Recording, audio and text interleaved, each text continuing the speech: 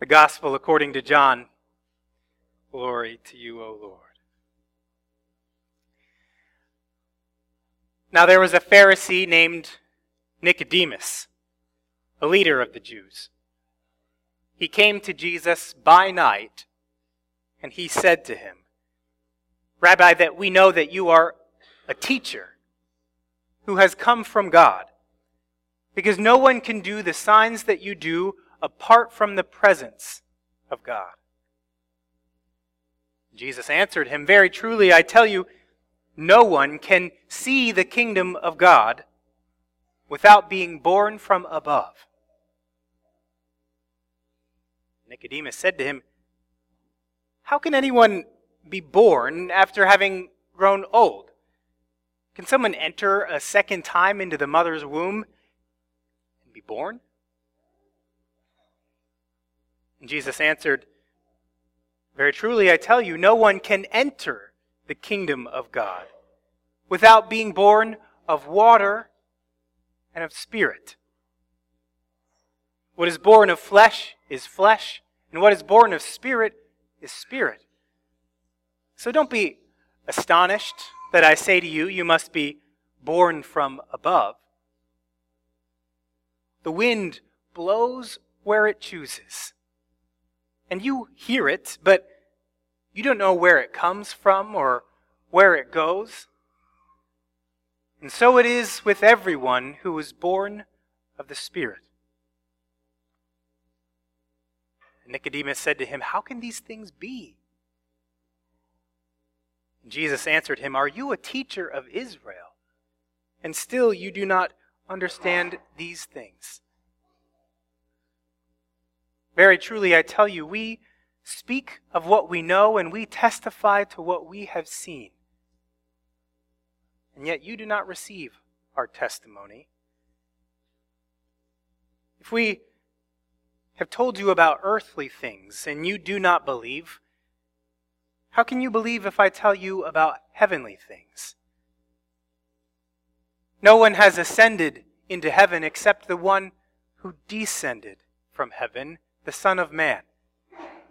And just as Moses lifted up the serpent in the wilderness, so also must the Son of Man be lifted up, so that whoever believes in him may have eternal life.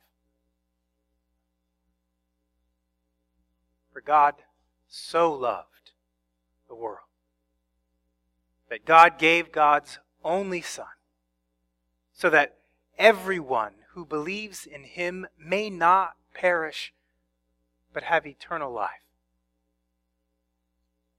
Indeed, God did not send the Son into the world to condemn the world, but in order that the world might be saved through the Son. The Gospel of the Lord.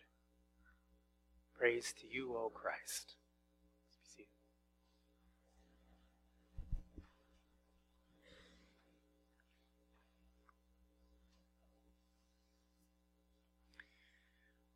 So being born again is about baptism. Plain and simple. And I don't let anyone else try to convince me that more is required.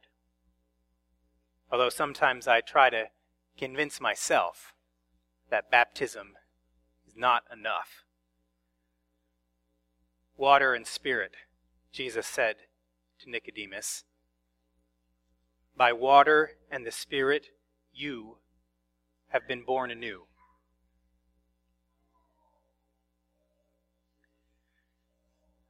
So we heard just now that Nicodemus came to Jesus because of signs.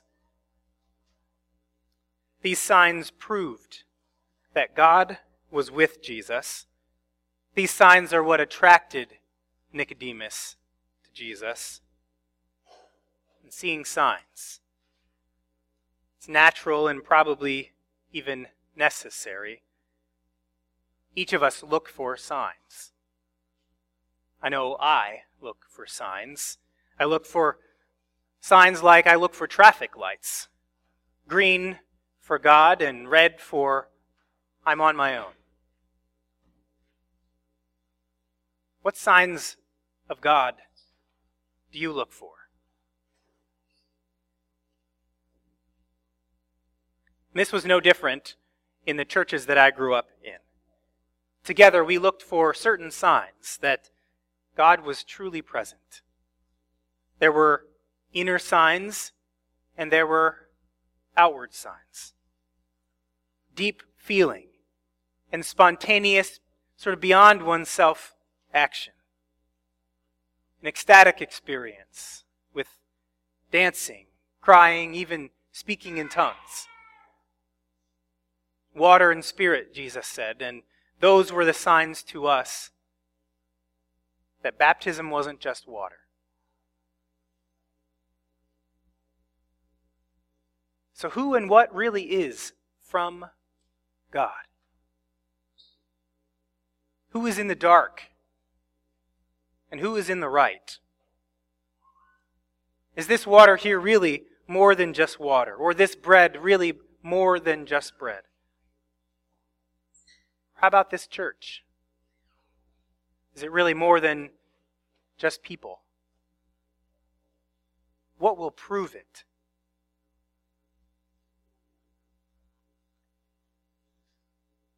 This is what the signs we look for do for us. They prove it. They give us a clear answer. Consistent, predictable, certain. Red light or green light. God or no God. Nicodemus saw signs in Jesus that Jesus was not just a man. He went and told Jesus so. And maybe Nicodemus expected Jesus to return the compliment. And maybe Jesus did when he said, "No one can see the kingdom of heaven, kingdom of God, without being born from above." But what Nicodemus seemed to have seen there was a yellow light at best. Surely Nicodemus must have wondered, had I been wrong about this Jesus? Maybe Jesus was just a man. In the Gospel of John does show us clearly that it was Nicodemus who was in the dark. Nicodemus wasn't seeing as clearly as he thought he was. Jesus was much more than an exceptional teacher.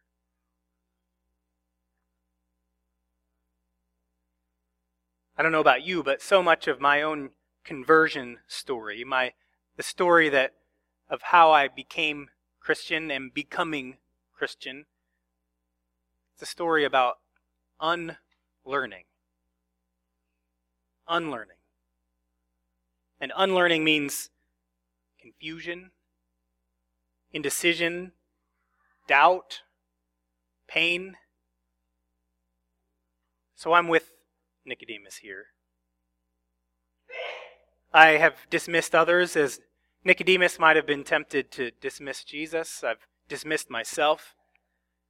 I never saw in myself the signs that I thought everyone else was looking for. I never saw signs that God was with me. I never spoke in tongues. I never danced in the aisles. I never once felt comfortable raising my hands in worship and closing my eyes. Consistent, predictable, certain. That's ultimately what I was looking for. Proof. And there was none. And there is none. Which is why they call it faith. Coming into the light of faith means trusting what cannot be proven. That this water, plain and simple though it is also filled with the Holy Spirit. That you, as you sit here, lacking in all the ways you know yourself to be lacking, that you are also truly born from above. Who among us can believe that? And I would say that over time, Since my early church experiences, I unlearned and I unsaw, but that would give me too much of the credit. Jesus untaught me, and Jesus unshowed me.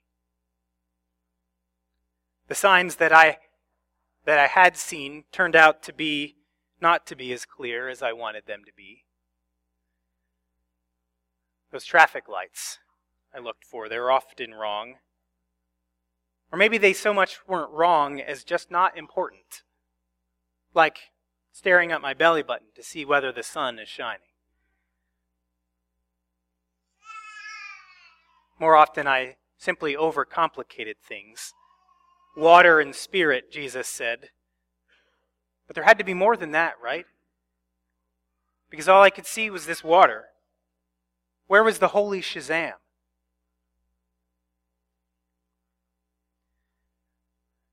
Jesus told Nicodemus, the wind blows where it chooses. You hear the sound of it, but you don't know where it comes from or where it goes. So it is with everyone who is born of the Spirit. So let's not overcomplicate this. What Jesus is saying here is forget about consistent and predictable and certain. What Jesus is saying is people who are born of the Spirit, they are people who are getting comfortable with not knowing.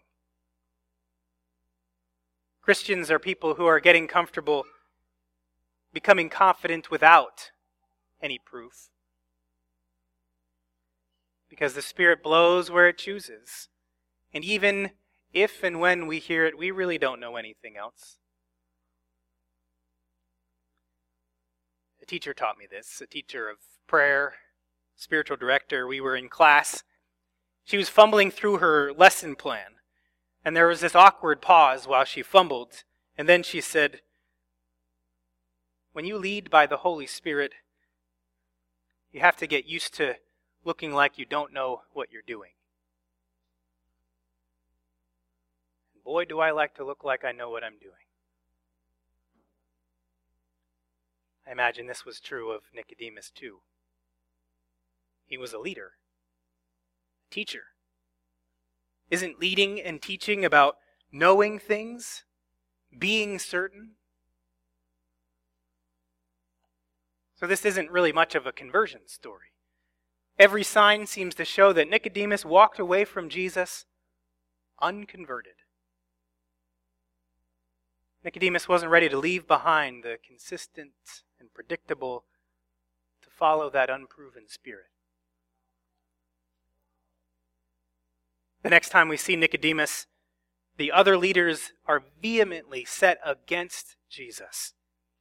Jesus must be arrested, they were saying.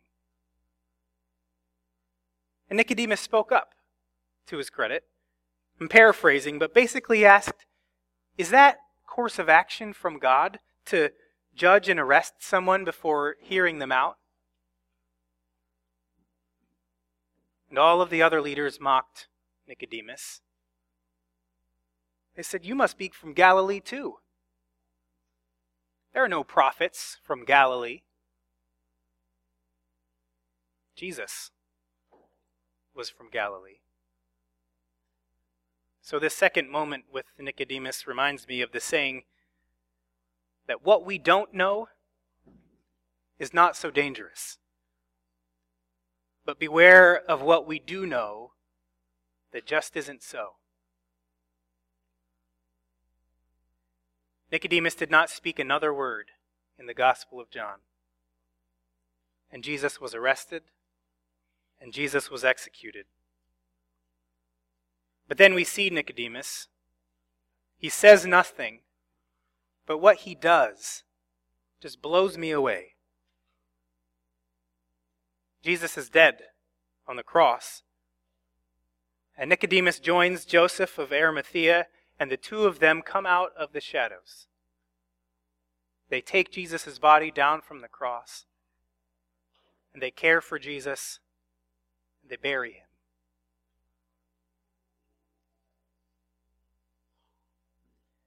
Would you grab one of these red worship books?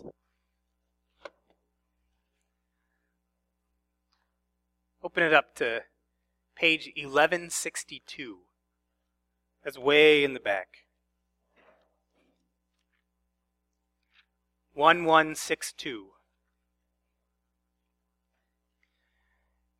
You'll know you're on the right page because it says the Creed at the top.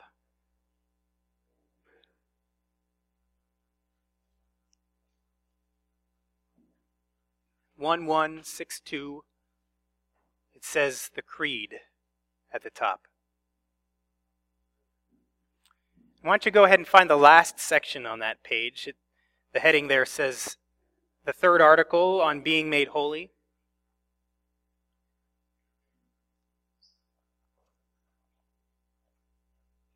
And I wonder if you would read that out loud with me. I believe in the Holy Spirit, the Holy Catholic Church, the communion of saints, the forgiveness of sins, the resurrection of the body, the life everlasting. What is this?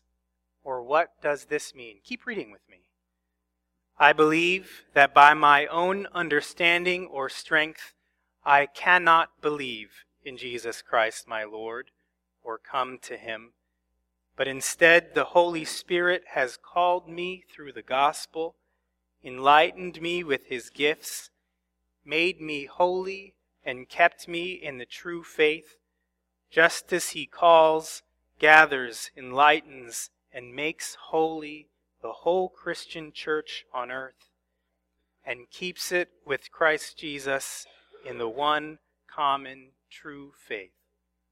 Daily in this Christian church, the Holy Spirit abundantly forgives all sins, mine and those of all believers. On the last day, the Holy Spirit will raise me and all the dead, and will give to me and all believers in Christ eternal life. This is most certainly true.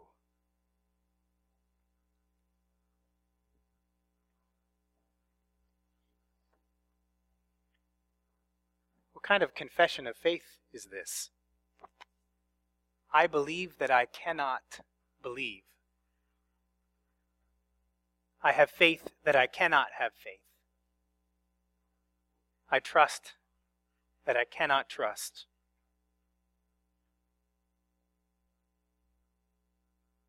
I believe that I cannot believe in Jesus Christ my Lord or come to him, but instead the Holy Spirit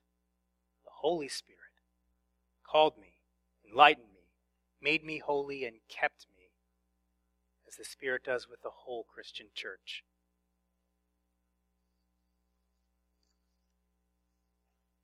Jesus answered, very truly, I tell you, no one can enter the kingdom of heaven without being born of water and of Spirit. The wind blows where it chooses. You hear the sound of it, but you don't know where it comes from or where it goes. So it is with everyone who is born of the Spirit. Christians are people who cannot believe, but by the Holy Spirit they find themselves believing in spite of themselves. Christians are people who listen for the Spirit more than they look for signs. Just like Nicodemus.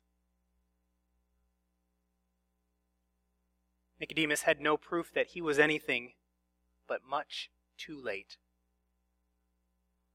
Nicodemus had no proof that Jesus was anything more than a dead man. But he went to the cross anyway. He gave himself away at that tomb. Because for this crucified Galilean, Nicodemus brought enough myrrh and enough aloe to bury a king. And then a few days later, Mary Magdalene found the tomb empty. And the rest of the disciples saw Jesus alive.